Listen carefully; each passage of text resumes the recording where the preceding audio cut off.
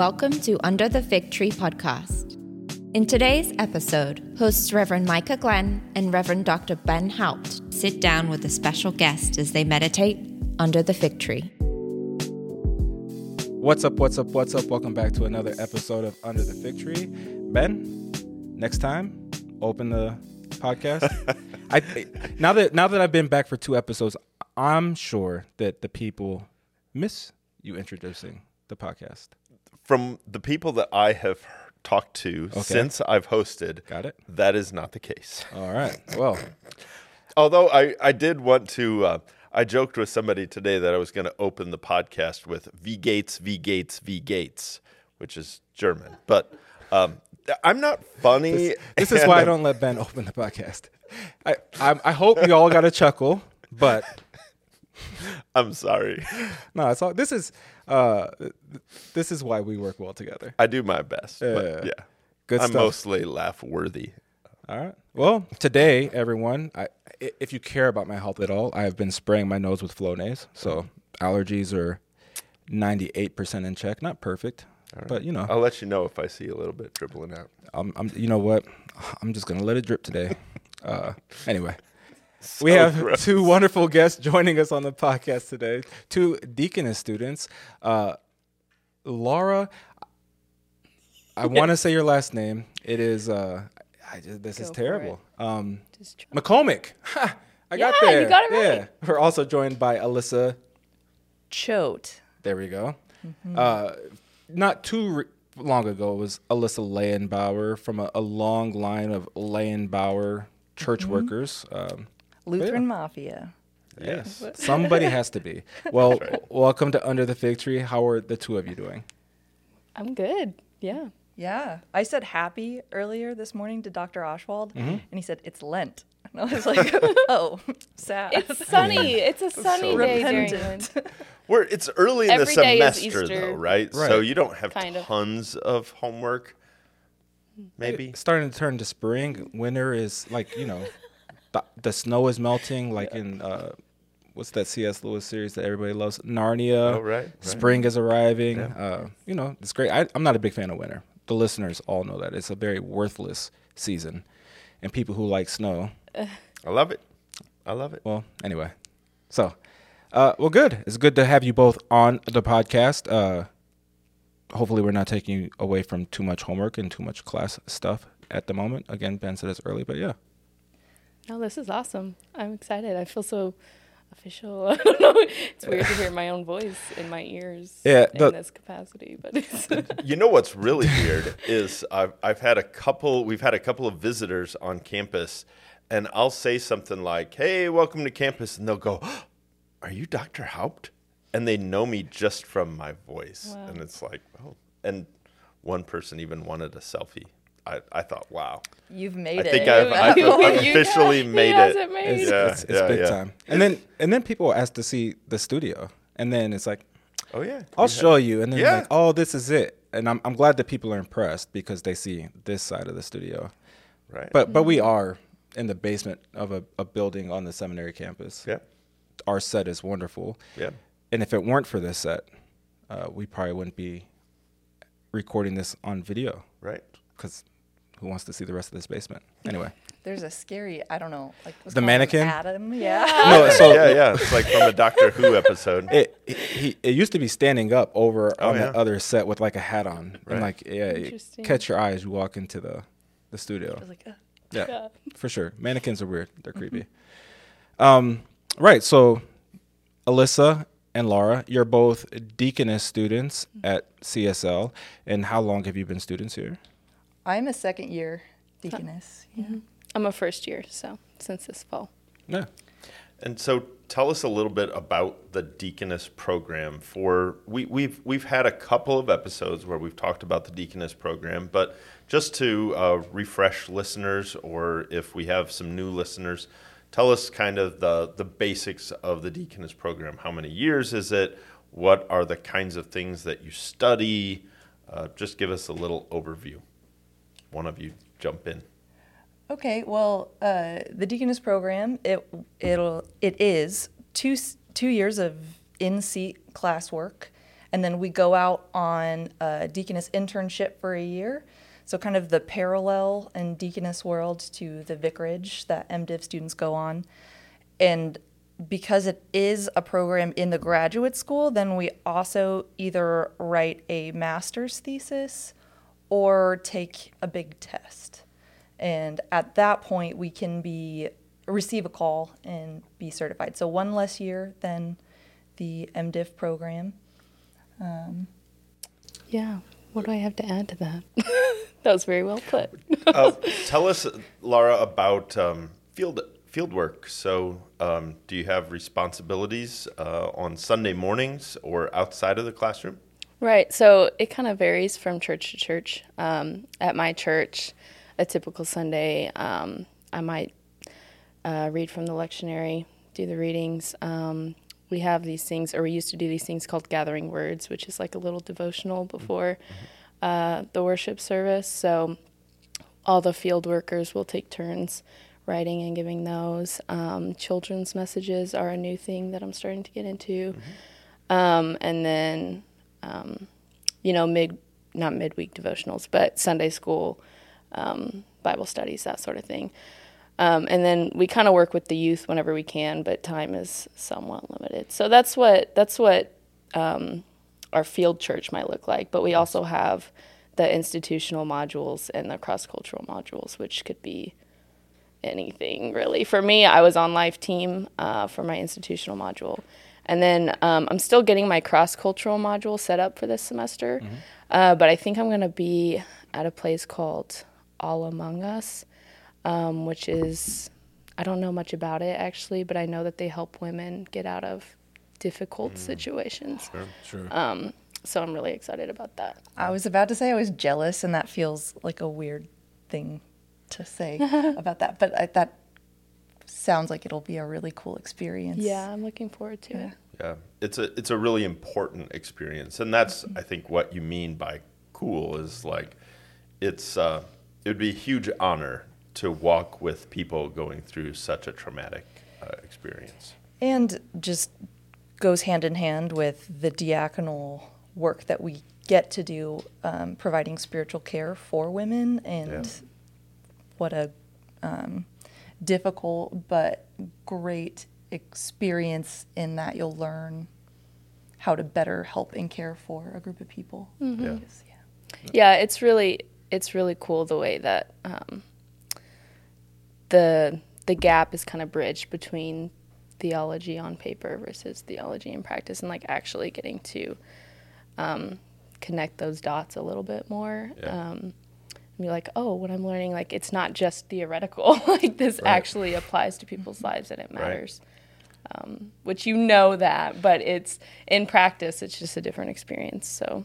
Well, yeah, I mean, in discovering that as a student, I can remember those feelings and that process and that experience where, yeah, exactly. You start in your first year and you're learning a ton. I wasn't a theology student before I came to the seminary, so there was a curve that I had to go up a little bit to become a little more, inept at understanding Scripture, applying Scripture, and all those other things. And then, you learn all this egg-headed stuff, and then you're sitting down in a classroom with somebody or in an institution with somebody who's struggling with life, and you're struggling with what to say.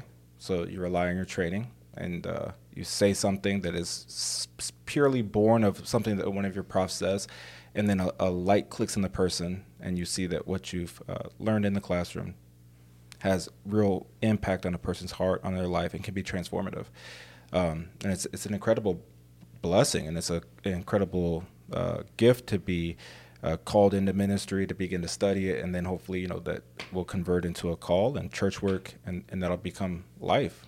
I try to when I do like my whole recruiting thing, and people ask me like why I'm a pastor, and I always say like, a joy for people. I love people. And so where you could take a joy, something that you love in the world, and marry that together with your profession, that's like where you find your sweet spot.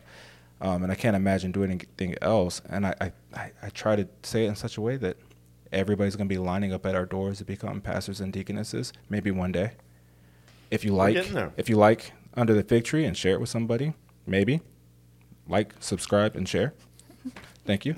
But yeah, no, that's incredible. So exactly, hopefully you'll. What I'm trying to get at is in All Among Us, and I don't want to make a joke. I wanted to until you said what it was, but all I can think of was the game Among Us. I just have to say it now. Yeah, I know. It's a cool name, and I don't want to make a joke about it because it seems like a really dynamic ministry. Yeah. But All Among Us is just like, well, who's the imposter? Anyway. Hopefully not me, but maybe. Laura, you mentioned the Life Team and your institutional module. Tell us a little bit about that. Yeah, so Life Team, it's really dynamic actually, so very multifaceted. But they're a team here on campus, and we have different. Why am I blanking on the name? But like little small groups, and we plan different things. According to our interests. So one thing might be specifically, ministering to women who have had abortions or something like that. Or one of my groups, we planned a memorial service for women who have lost children or for families who have lost children and had miscarriages. And that was really impactful, I think. It was very interesting to see all the different people that you see every day. That really hit me, and you could just tell that they had lost somebody really important to them, and they lost a kid, and like people that I work with or go to school with, and they're just really impacted by this memorial service. So that's something you don't think about all the time with like pro-life ministries. Like it really does reach into all these different areas of just valuing the sanctity of life all around, whether it be, suicide prevention or anything like that, any sort of life issue. So it's really dynamic. They do a lot of different things on campus, but that was the main thing that I did last semester was the miscarriage memorial. Yeah. That's it's a diaconal ministry deals with what we call mercy ministry, and sometimes it's heavy, and yet people that are going through really heavy things in life need somebody to walk alongside of them and give them hope, or simply to walk alongside them and say, you're not alone in your suffering. And that's a beautiful and amazing thing. So I'm interested in hearing what made you come to Concordia Seminary. What was we usually ask our guests, what was the path like going into ministry? But you're students, you're not in the diaconal ministry yet, but you do have some kind of story for how you ended up here. So I'm interested in hearing from both of you. What was that story like? Well, for me, I joke, right? I grew up in this very Lutheran ministry family.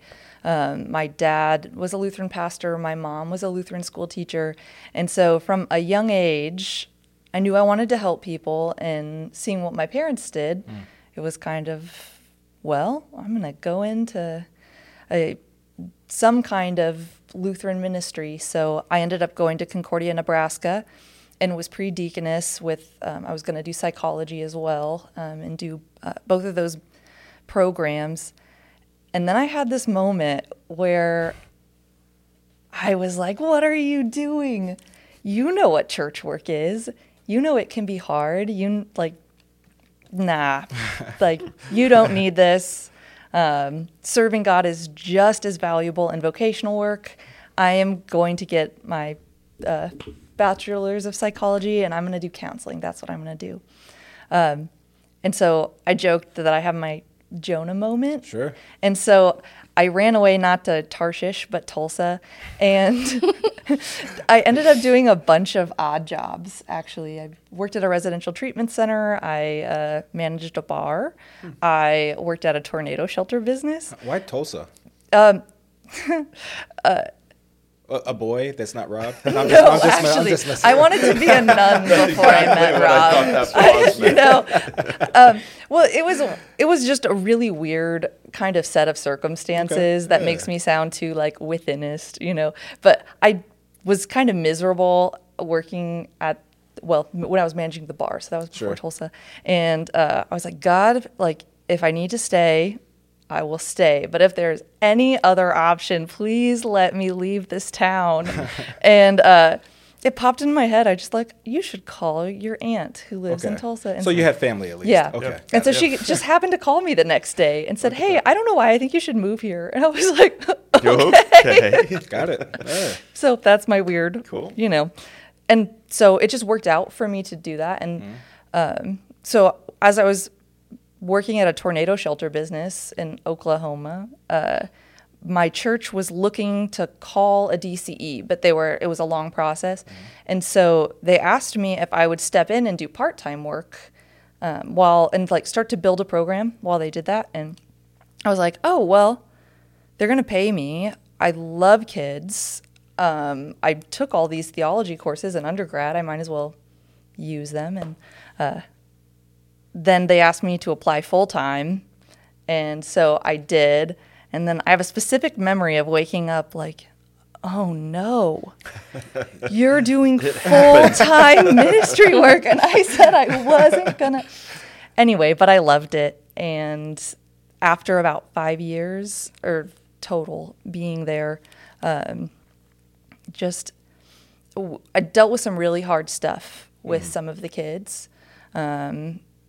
Teenagers go through just a really rough time nowadays. And I was I was longing for more tools in my tool belt. If I was going to be doing ministry full time, I wanted education to be able to better help the people that I was serving.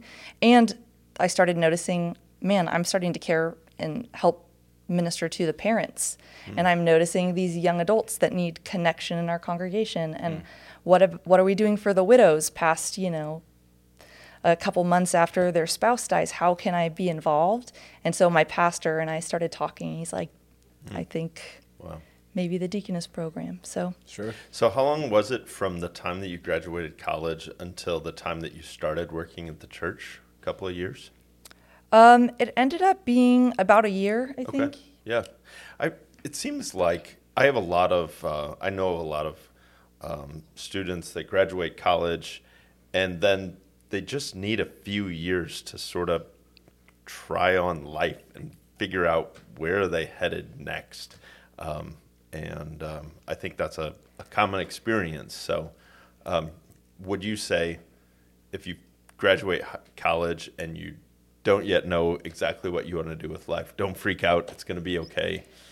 A plan will eventually come to fruition. I very much think that. I think that God can use you wherever he puts you, wherever you end up. Yeah. And I also kind of joke that if God wants you to end up in ministry, he's going to get you there. Yeah. And so if you don't know what you're doing, it's okay. Well, not only that, I refuse to call myself a second career guy. Mm-hmm. I may have had a job with benefits before I went on and finished my degree and came to the seminary. Was it a career?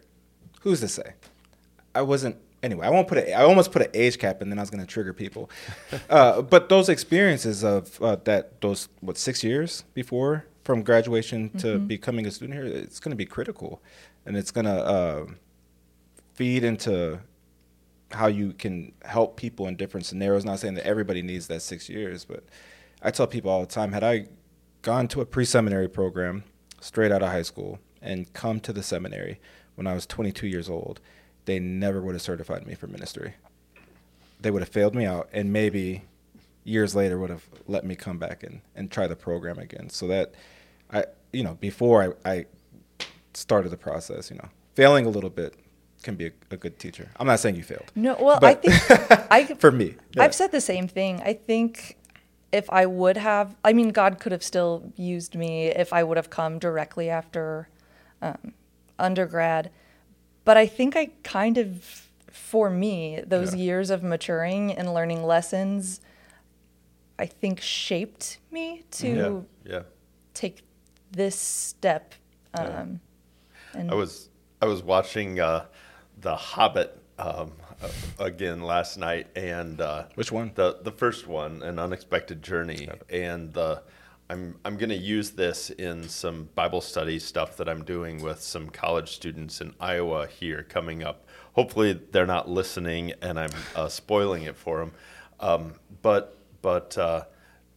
Gandalf comes. For those that aren't familiar with the show The Hobbit, Gandalf, this wizard, comes, and he knows the plan that he has for Bilbo, even though Bilbo isn't entirely on board with the whole idea.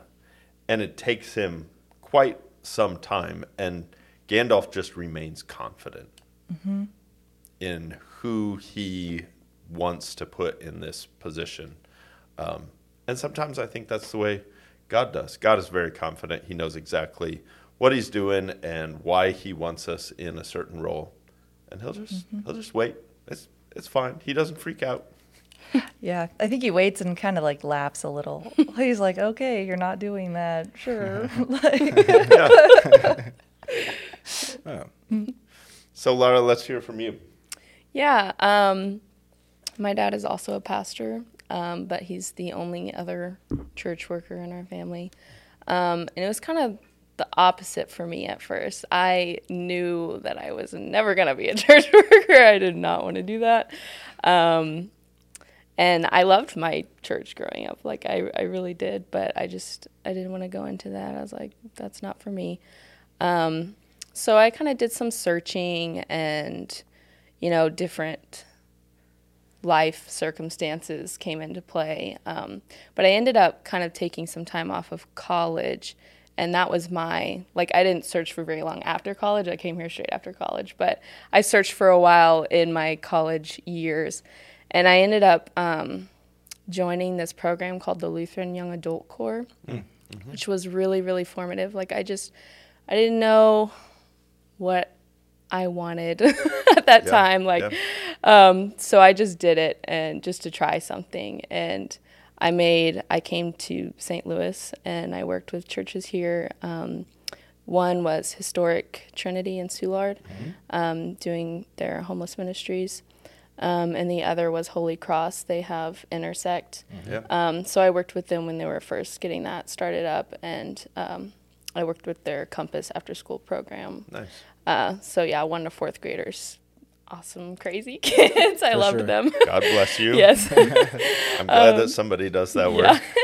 And then I loved it so much that the whole group of us that were together that year asked if we could reapply and do it for the summer too. So that's what we all did, and we got put with Extreme Faith. They're connected to, they work out of St. Trinity in South City, and they host mission teams. And I just really loved that so much, and it kind of opened the door to church work for me, and I started to think more about mission opportunities and that sort of thing. I really wanted to jet off somewhere and get away from America. Like, I love different cultures, so which is why I ended up choosing cultural anthropology for my major. But and where was that? What college?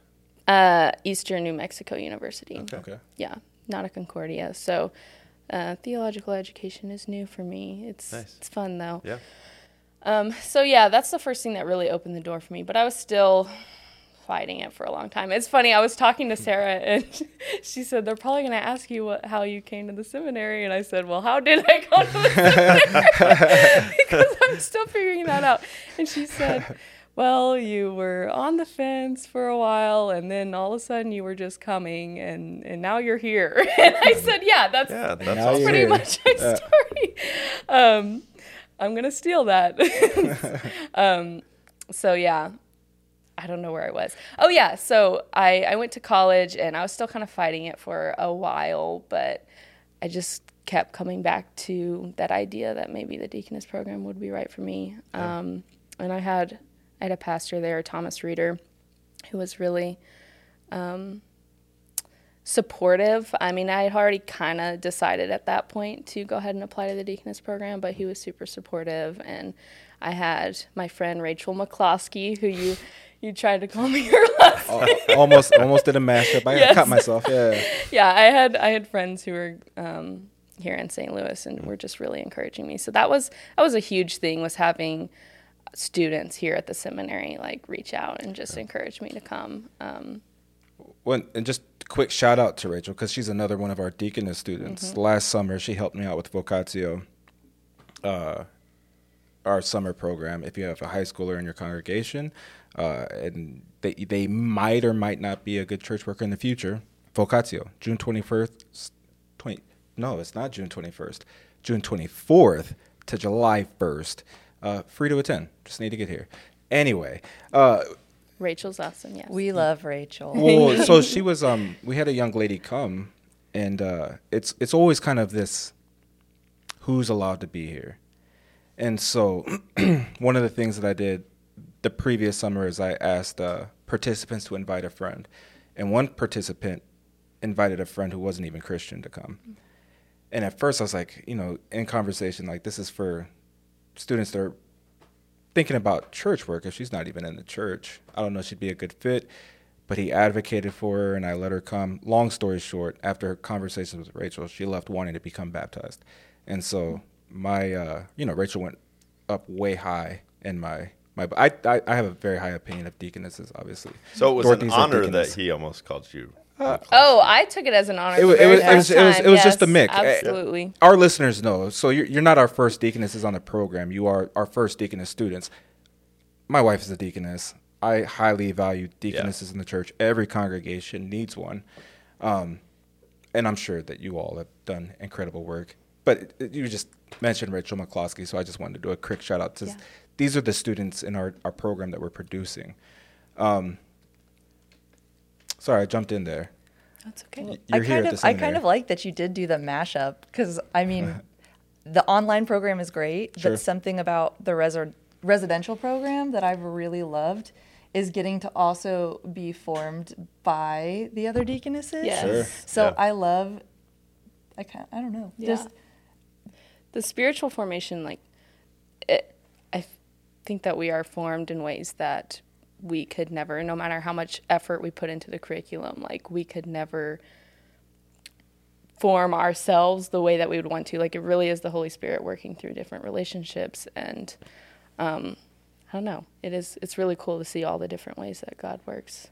Well, and I'm thinking of Rachel because, I mean, we She's love so Rachel time. wonderful. But just something, when she was my roommate before I got married, in the deaconess house, and something that we would talk and talk about things that were frustrating or we were dealing with. And she would just look at me and she goes, well, do you want to pray about it right now? Yeah.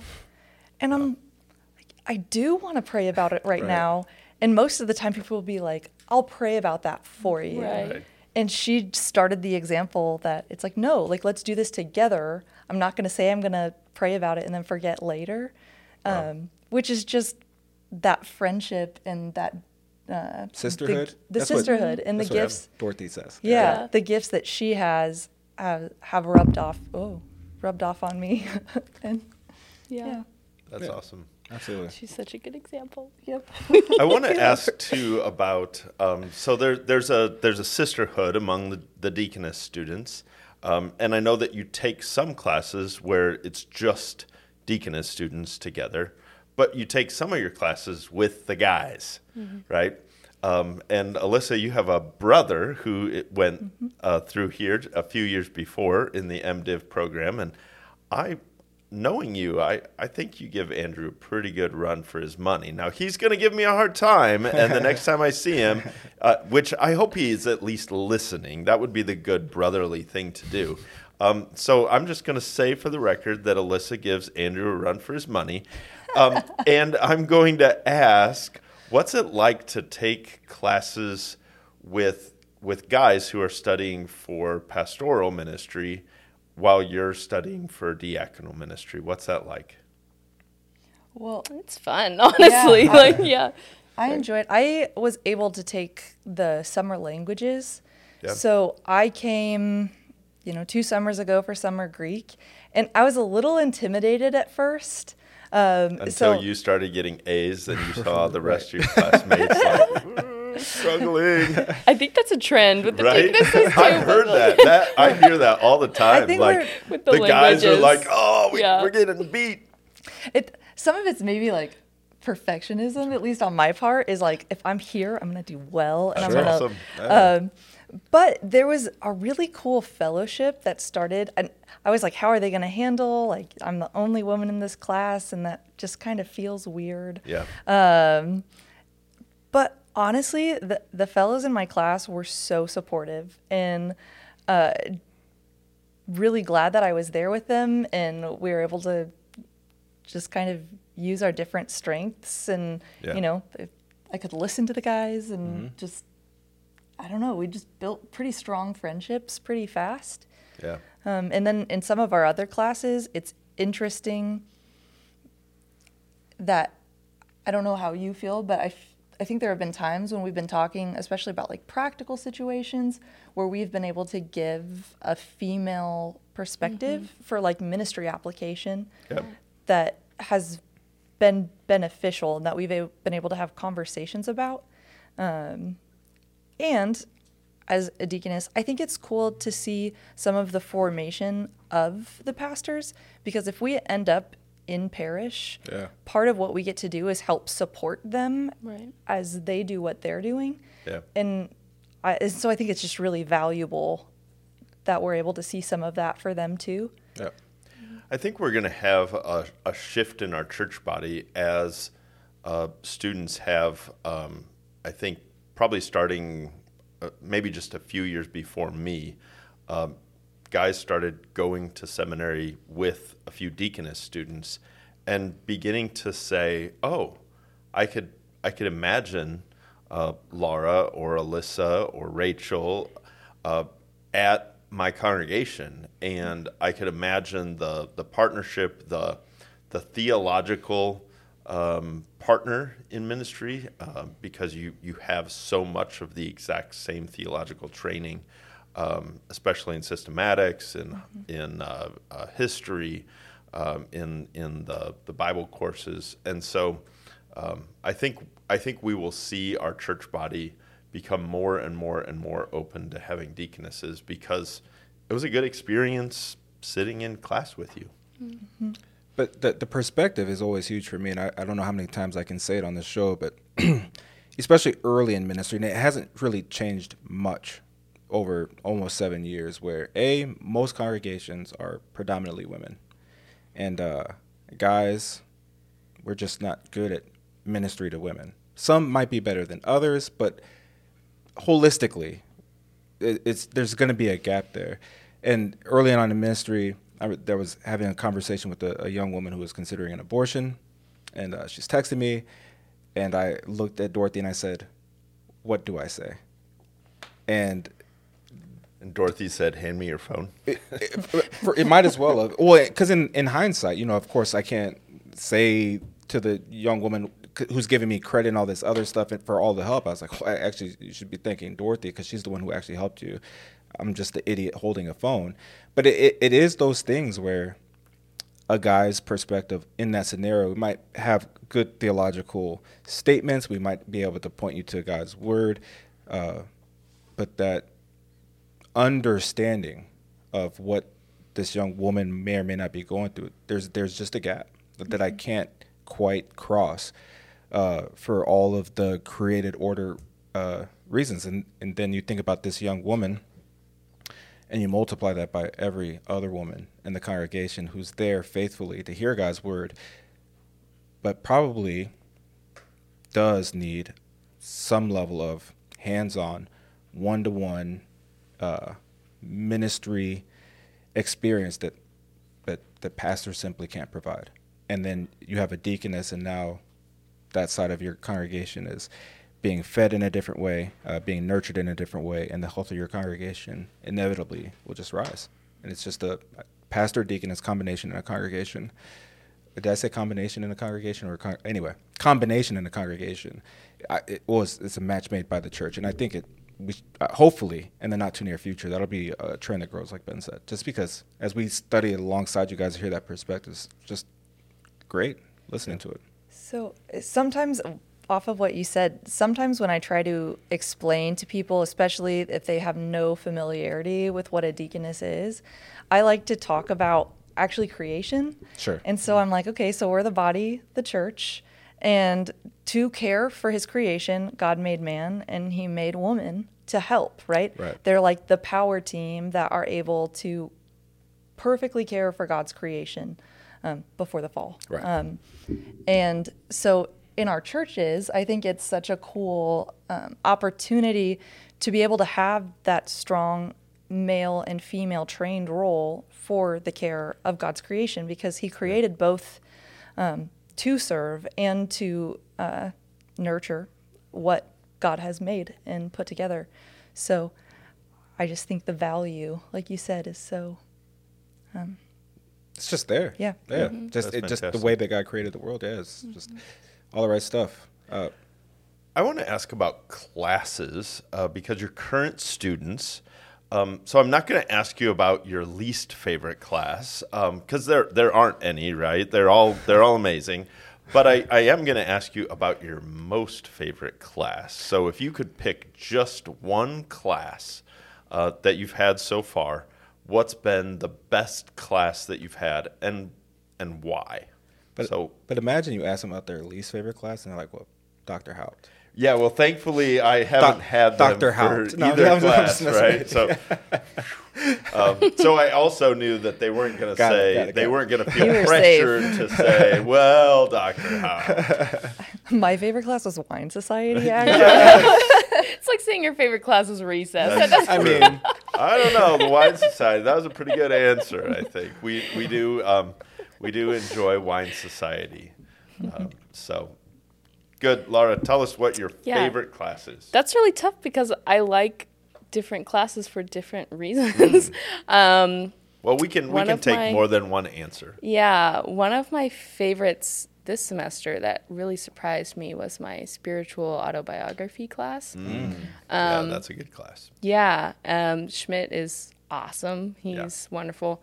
I didn't really know what it was when I took it. I just thought, oh, this sounds interesting, and I jumped in. But it's learning to read people's, stories, autobiographical stories, and the way that they see God working in their lives. Yeah.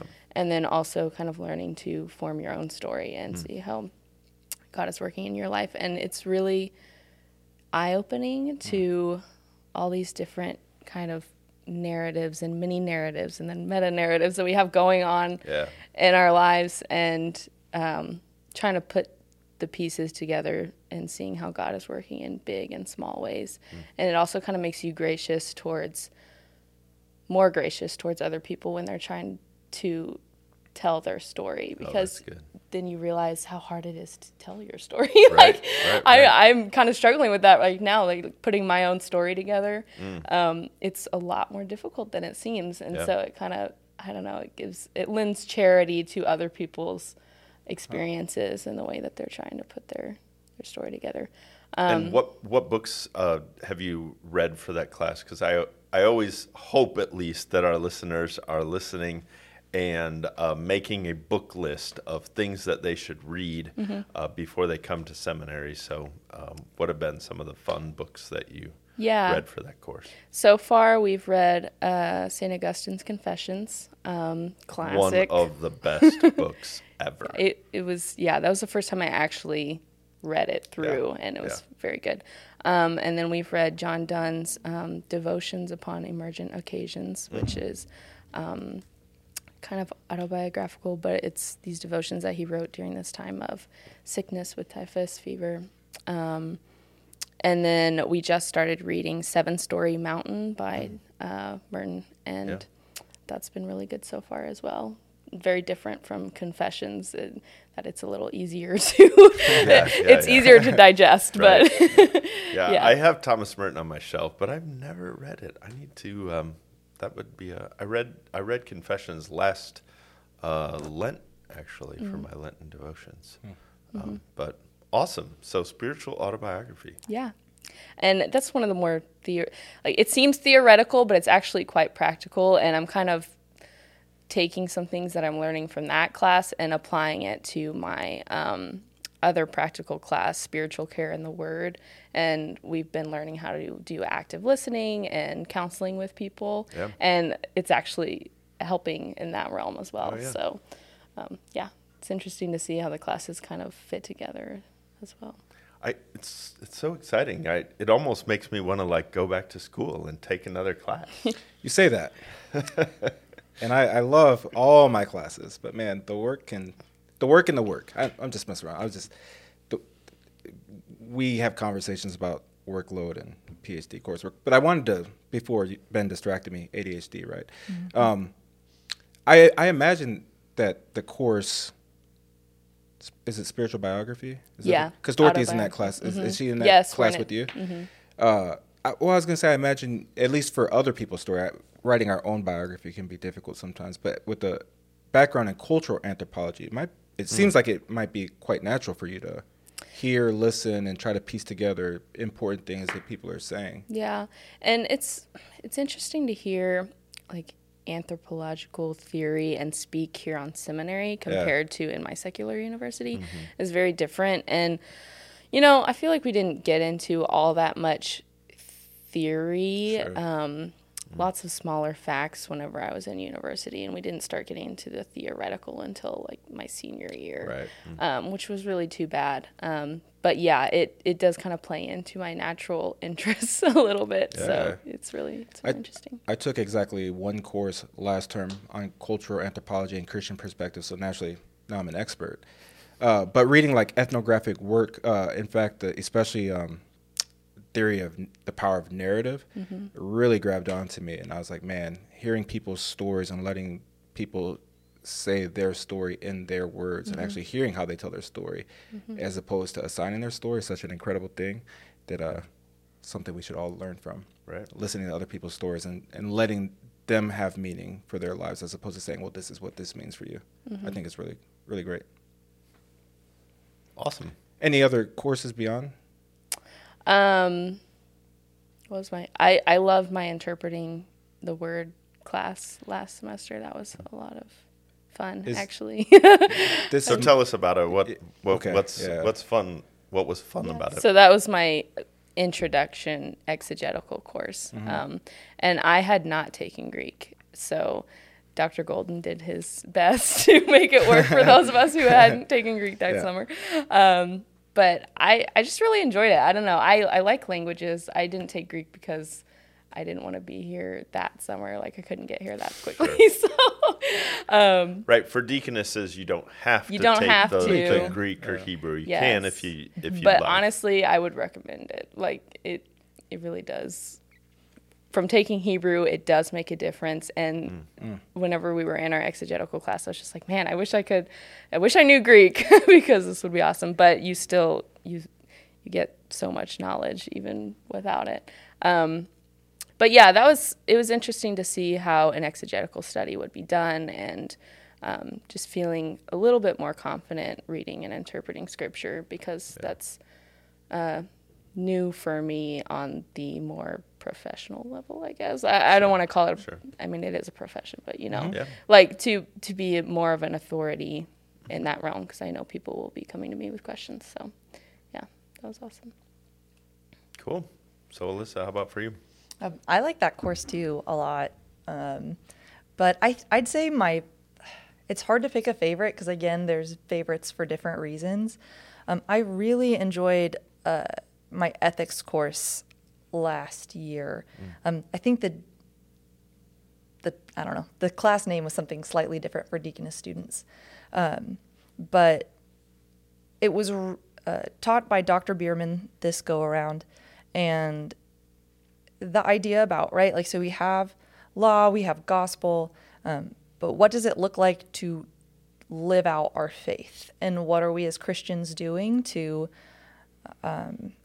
do what Jesus tells us in the Beatitudes, right? And actually live out what he says, not just sit on our laurels of grace, which is grace is fantastic, but what do we go as do? redeemed Christians, like how are we serving our neighbor?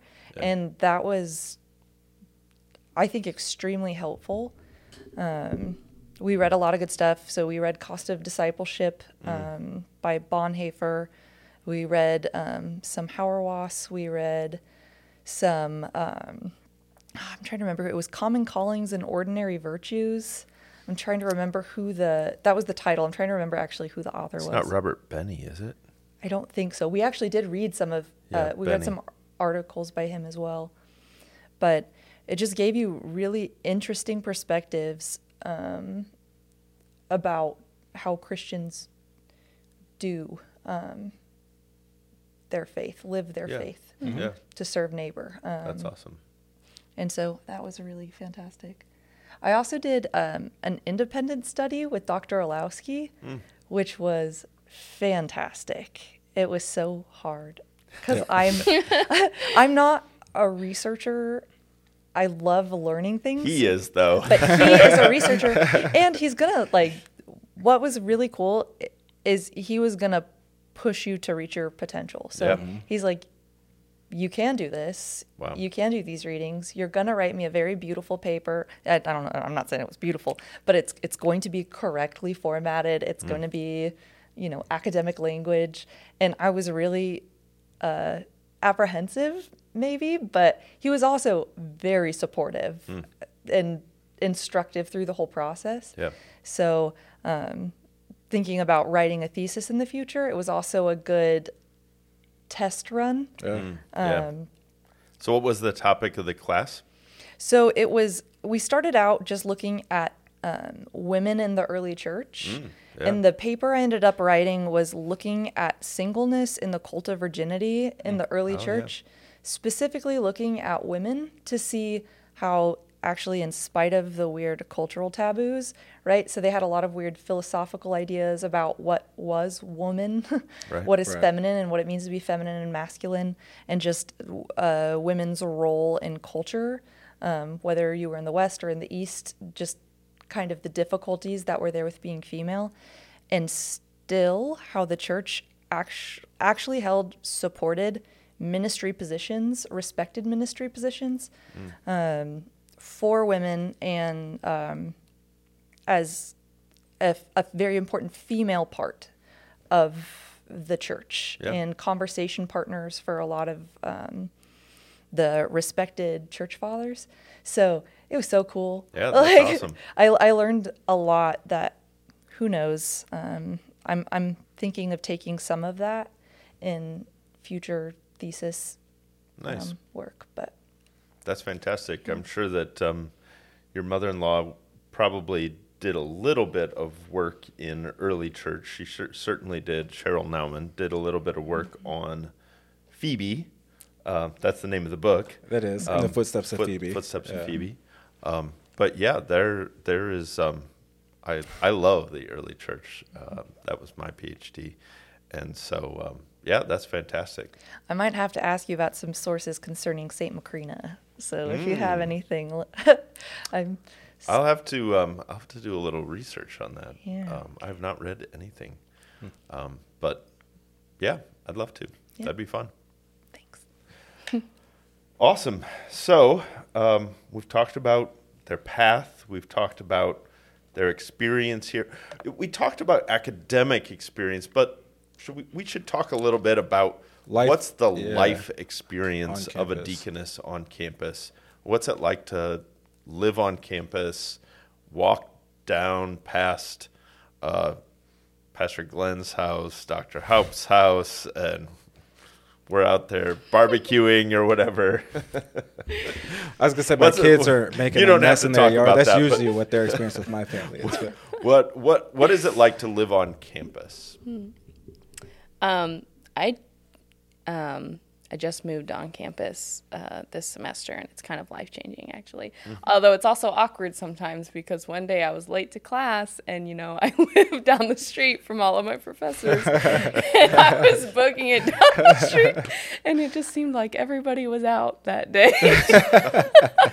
Trust me that nobody knows your schedule. Yeah. And I typically don't walk my Probably dog through the Winnikin Seek alleyway at like 8:15 because I have my stocking cap on and I'm still like in my, sweatpants. And so yeah, I get it though. Yeah.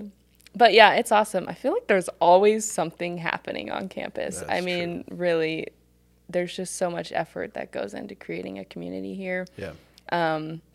And it's a lot of fun. It's nice to kick back from time to time and just have fun with your friends. I feel like I've made really good friends here, which is nice. It's like a different world. I mean, it's a weird bubble being on campus. Sure. Yeah. Yep. It's just like a small little world. I'm really enjoying it while I'm here because I've definitely been outside of that bubble for pretty much my whole life. So it's kind of cool to get a taste of that community and Fantastic. Yeah, and I'll echo a lot of what you said about being on campus. I've had the interesting experience of I've lived on campus the whole time, and so I lived as a single student, and I'm recently married in November, so now I'm living in the married housing, and they're both, I've really loved both experiences. So living in single housing, or the Deaconess House, was fantastic. I feel like I got to know a lot of the professors and actually their families. The crew of children on this campus, I just love them. And so you get to have that camaraderie with the faculty, because so many of you guys do live on campus now, which I think is fantastic. Yeah. And so we're able to build those relationships in an out-of-class kind of way sometimes. Right. Especially with the families, which I think is really cool. And then there's always stuff going on. So, man, when the weather's nice, there's like 3 different fire pits that you can find that have people around them. And so whether it's doing fires, just taking walks around the campus, or like Prophenstein events that the Student Association puts on, or SWA puts on, like the Student Women's Association. There's a lot to do, and that's awesome. And now I did marry an MDiv student. No, and he's fantastic. I love him so much, and I'm excited to be a ministry team with him. But now we like him too, but he's definitely better off now. Right. That's always the case. Yeah. We strengthen each other, right? Yeah. Yes. But now we're in the woods in married housing, and that's a different kind of experience, which is really fun as well, especially now that it's getting nice outside. So it's so communal. Like, you go outside and like just... everybody's having their kids come play at the park. And we're right by the park. And so we just, like, the other day I went outside because my sad plants from it being winter that I had to take inside, I was repotting a bunch of them and getting in the mood for spring a little early. And my next door neighbor was outside painting a picture that she found in the dumpster that she was repurposing. Wow. And so we just started talking, and I was going to lend her a paintbrush, and then we like swapped plant stuff. And then her kids came over, so I like taught them about what I was doing and had them help me. And it was like, Wow. family. so just very communal, which is I've loved. Yeah. Yeah, that's really important to us. President Ager recently was asked about some of the some of the top reasons to come to Concordia Seminary, and community was in that top 3. It's really important to him, and I think it's really important for ministry in our crazy world, because people are so hungry for relationship, especially relationships with people that you can trust. Yeah. So yeah, fantastic.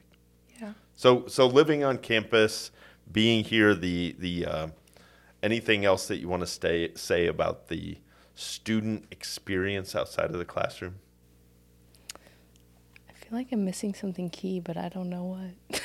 Well, this is a test. We'll let you know of your grade afterwards. Right. Yeah, I don't know. Come, it's great. It's a lot. Like, I don't know what I expected, honestly. Sure. But somehow it's different than what I wasn't expecting. I don't know. Sure. There's just a lot going on all the time, but it's actually really wonderful, and it's a lot more than I hoped for. So, Yeah, I'd say it's been an unexpected amount of fun yeah. being on campus. Yeah. Would you say it's been an unexpected journey? Ooh. Well played. Full circle. Yeah, that's what we can just title this episode. An unexpected journey to Deaconess ministry. Fantastic. Yeah. Well, we should probably get to our fun little bit called "Ripe for the Pickin' or Leave It on the Tree." And while Mike is getting up his list, I will just say to our listeners, if I stepped on any toes last week, I'm sorry about that. Sometimes I get a little overzealous when I'm talking about cats, and I know that people love their cats, and in the same way that I love my dog, she's brought so much joy to our life. So they are not worthless creatures; they are good creatures of God, and I'm sorry. How about that for a internet apology? Right? Hey, listen. I don't want to get canceled. I was gonna say you were on you your had way. your first selfie and your first internet apology. Like, look at you. all in one episode. Oh man. Anyway, I'm not gonna get myself canceled. Yeah, there you go. There you go. All right, you gonna start us off, or do Sure. you want me to? All right, go I for can. it. So, ripe for the picking or leave it on the tree. Carrot cake. I say ripe for the picking, depending on the carrot cake. I've had bad carrot cake. I'll leave that one on the tree. What's bad carrot cake taste like? That's a good question. An actual it's like carrot. Like dried out? Yeah, I think maybe dry Yeah. and just, I don't know. You know it when you taste it. Yeah, I'd pick it. I'm not a big cake person, but Yeah.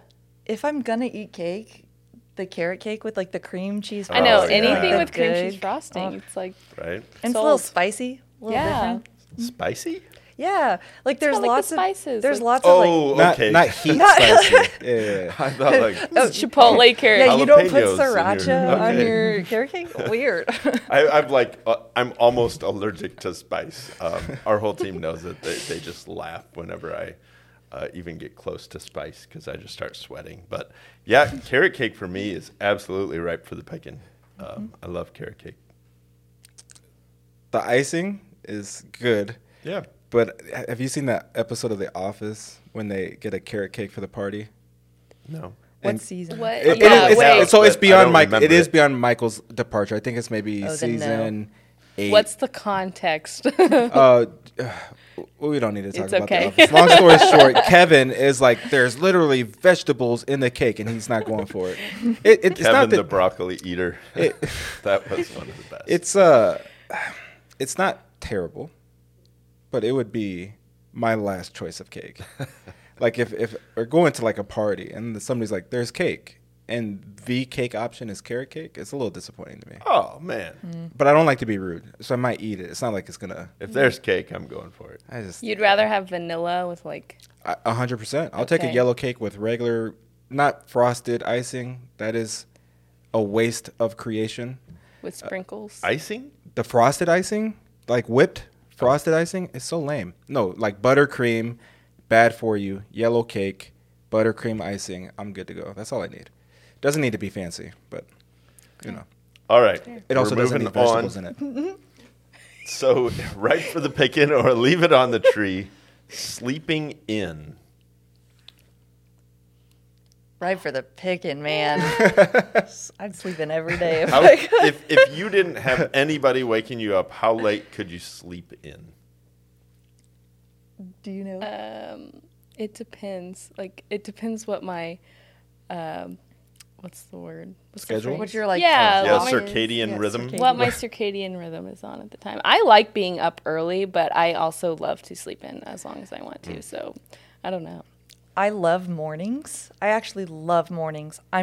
God did not make me one of those people that wakes up well in the mornings, if that makes sense. Yep. So I make myself get up and I run in the mornings, and usually feel a little miserable, but then, there's the sunrise and there's birds and there's coffee. So that part is great, but I just usually feel like a trash can. So the days I get to sleep in and just wake up naturally, which right now, since I'm used to waking up early for classes or running, maybe sleep until 9. Wow. I don't know if I could do 9. I could. Oh, I'm sure that I. It's leave it on the tree for me, and I wish that I could sleep in. I woke up at 4:00 this morning, and I was awake. Yeah. And that's just the Just way it was going to be. because? Yep. Interesting. I go to bed at 9:00, so Yeah. what you gonna do? But Yeah. 5:00 is my I wouldn't sleep past 5:30 probably. That would be like I would really have to. I would be surprised if I slept past 5:30. I was gonna say, like, it depends on what sleeping in. Sleeping in for me is like 7 a.m. Most people are probably cringing a little bit. My alarm goes off at 4:30. I go to the gym in the morning, but like if I woke up at 9 a.m., I would have anxiety for the rest of the day because it would feel like I wasted the day. I'm one of those. So and then plus. That's impossible because if I tried to sleep until 9, my kids would fight by 7, and I'd be awake anyway, and I'd have to, pull David and Jonathan apart. They don't allow it. My kids are too young to sleep in. But yeah, seize the day. Early bird gets the worm. That's what I tell people. So I'm also not a morning person though. So I do get up early in the morning, but I am very grouchy. Until about 9 a.m. Oh yeah, I gotta have 2 cups of coffee. I told my wife early on in our marriage, I don't like to talk before I've had a couple cups of coffee. She likes to talk right as soon as she wakes up. Yep, serious, deep conversations as well. It's like, well, if this is what it takes for you to get your way, the answer is yes. Do whatever you want. Yeah, whatever. My leave dad me alone. bought me one of those coffee mugs, right, that has like the lines Right. for when you're allowed to speak. Yeah, Because in the morning I'm yes, like, exactly. Exactly. All right. Right for the picking or leave it on the tree. Dad jokes. I say right for the picking. right for the picking. love I a have good to dad with joke. who my father is and Yeah. who Fair. I married. So So I'm gonna say something, and you're gonna laugh. Okay. And you're probably gonna make fun of me, but Is it a dad joke? It's leave it on the tree for me. No, I don't. I Really? don't like dad jokes, but I think I sometimes make them. Huh. How about this one? What's the difference between people in Dubai and the people in Abu Dhabi? I don't know. People in Dubai don't like the Flintstones, but the people in Abu Dhabi do. All right. Ben doesn't like dad That's jokes. the laugh I usually give Yeah. to a dad joke. I just heard that one But today it's good. on Instagram. Oh. It made me chuckle when I first heard it. It's not Yeah. funny, but the first time I heard it, I was like, "Oh, that's a good one." I knew you'd get a kick out of it. Well, yeah, no dad. Ben is very serious. I am He very is- serious. Like, and it's funny because we work together. We do this podcast together, and I'm not like not serious, but I'm not serious, and so The funniest that I ever am is like when I'm on the podcast. I feel like, I don't know, maybe it's hanging out with you or something. it could but be. I don't know. I'll take credit. I save up for all of my laughs for just during the podcast episode. And then like I've gotten them out of my system for the week. Look at that. I mean, I don't tell a lot of dad jokes, but I like them when they're like super. I tell people lean into the cheese. Cheesy is okay. We need a little more cheese No. in the world. Anyway, Nope. well, No, we don't. Ben doesn't like cheese. There we go. I Anyway. just How like to about- laugh. Me too. Right for the picking or leave it on the tree. Sudoku. You know, the don't- yeah. numbers 1 through 9. I don't really play it that much. Somebody sent me a video one time of this guy who like solves Sudoku puzzles just as YouTube what he videos, does? and I weirdly watched like the whole thing. I was like, this is kind of soothing, but I just don't really play myself. Sure. Leave it on the tree. I feel like I'm being very like just pick all the fruit, but No, that's all right. I know I'll take it. I'll take that off the tree. I don't like numbers. I'm not a math person, but for some reason Sudoku, like I will take that over all of the other like puzzle books if it's crossword No or word crosswords. search, Yeah. like Sudoku, just you can get into like a rhythm with it. Right. And it's relaxing. It's like a puzzle, Yeah. and you fix it. It's nice. It's also ripe for the picking for me when I go to my in-laws. My mother-in-law has always saved the newspaper clipping because she knows that I like Sudoku, and All right. so she'll always have some Sudoku puzzles sitting out, which I'll admit helps to pass the time a little bit. Oh. I love my in-laws. They're probably not watching because they're not podcasters, but Sure. Sudoku kind of helps to pass the time. Sudoku's very right for me. I have a Yeah. I have a Sudoku app. Yeah, you're a math guy, right? Yeah, it's like when I'm traveling, if I'm on a plane, I'll put some music on in my ears, and I warm up with the medium, skip to the hard, and then rage Wow. on an I've expert. never used Sudoku as an app before, but I think I'm going to. It's That sounds super. well, not fun. only that, you can judge yourself against other people because it'll be like, Oh, only man. like 50% of people can solve this one. It's like, well, I'm about to be one of these Right, 50, and then yeah. you solve it, and then it'll tell you like how fast you did it compared to other people. Oh, exactly. very Like you competitive. solved this one I'm faster down than for this that. percent. Exactly. It's like I am so much better than Legit. other people in the Yeah, world. yeah. Just to like. brag. anyway. Oh To man, brag. I'm at like the 98% of people could have solved this, but I'm happy. So I'm okay with my I, crossword. I do a warm up with medium, and then because it has easy, medium, hard, expert, and so it's warm up with the medium, get to the hard ones. I like when I'm really in it, I won't even use notes, so I won't like write down the possible numbers. I just Oh yeah. plug them Right. up in here, Yeah. and that's how I know I'm really on. Yeah. And when my ADHD superpower is really pumping super I high, will win. yeah. Otherwise, yeah. And then I'll get to the expert one. I'm like, this is unsolvable. Like this is just here to make people lie. Nobody's ever solved this one because I can't. Anyway, yeah, love Sudoku. Anyway, last one for me: ripe for the picking or leave it on the tree. Sports docuseries. Meh. Okay. That is exactly what I was going to say. that You might can be interpret the that best, as you will. That might be the best response to a ripe for the picking or leave it on the tree that we've ever had on the entire podcast. I mean, but it sounded like a sports buzzer to me. That's the thing. Anyway, That is true. It was well played. got it. All right. Yeah, I'm also gonna have to leave that on the tree. okay. I'm not a sports person. I will say they have value in that my husband is a sports person, and he's getting mad because I like to watch shows very slowly. Oh, sure. And he started watching, we're watching the same shows, and so he can't watch them if I'm not there. And so Right. he just watches sports docuseries.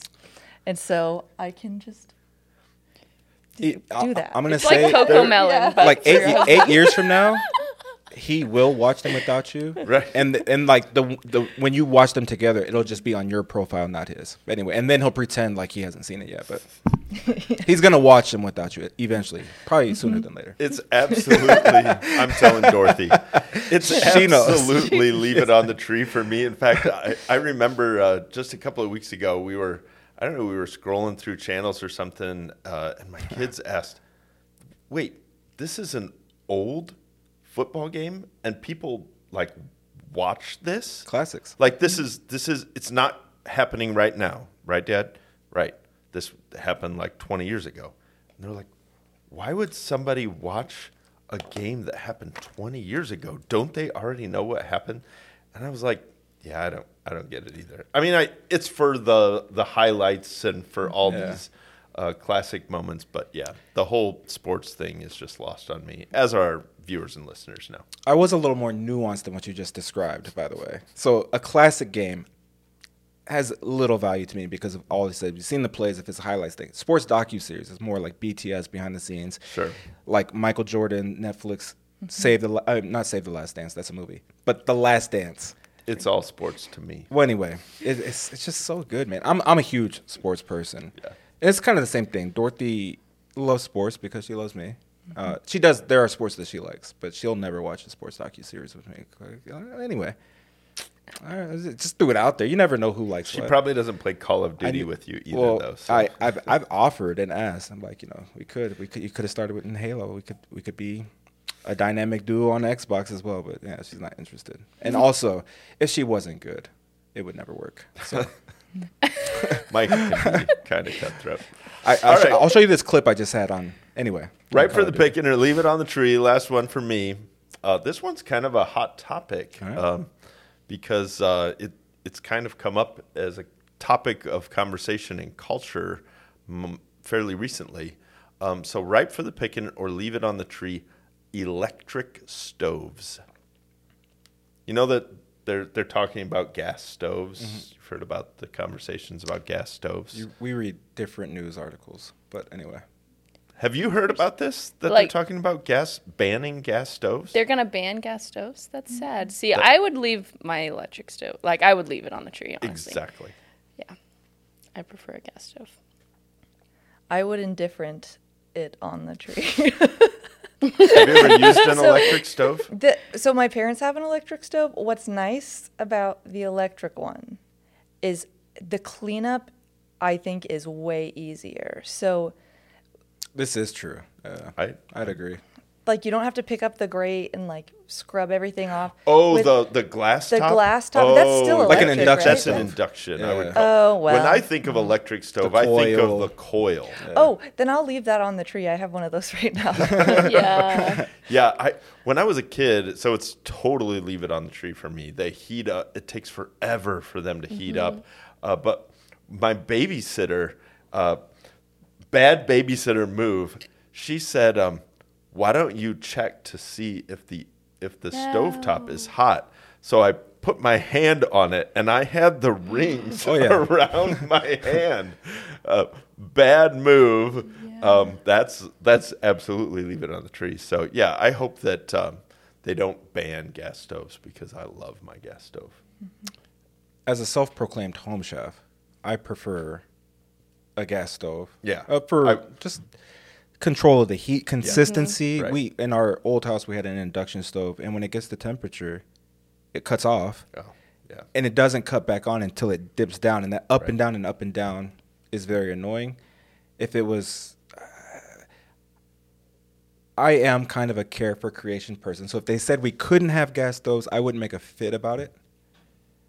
But I think I might. well, anyway, it's not. I didn't know.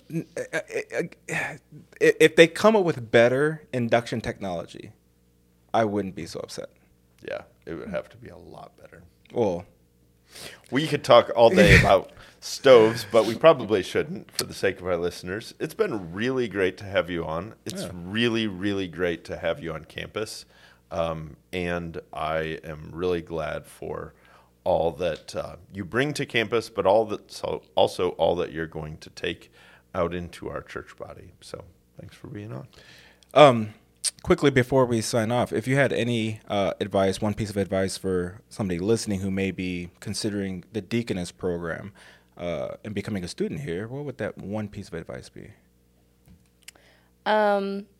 Something practical. I mean, obviously, keep praying about it. If you're struggling with the same thing that I struggled with, like, am I really right for this? You know, is God really calling me?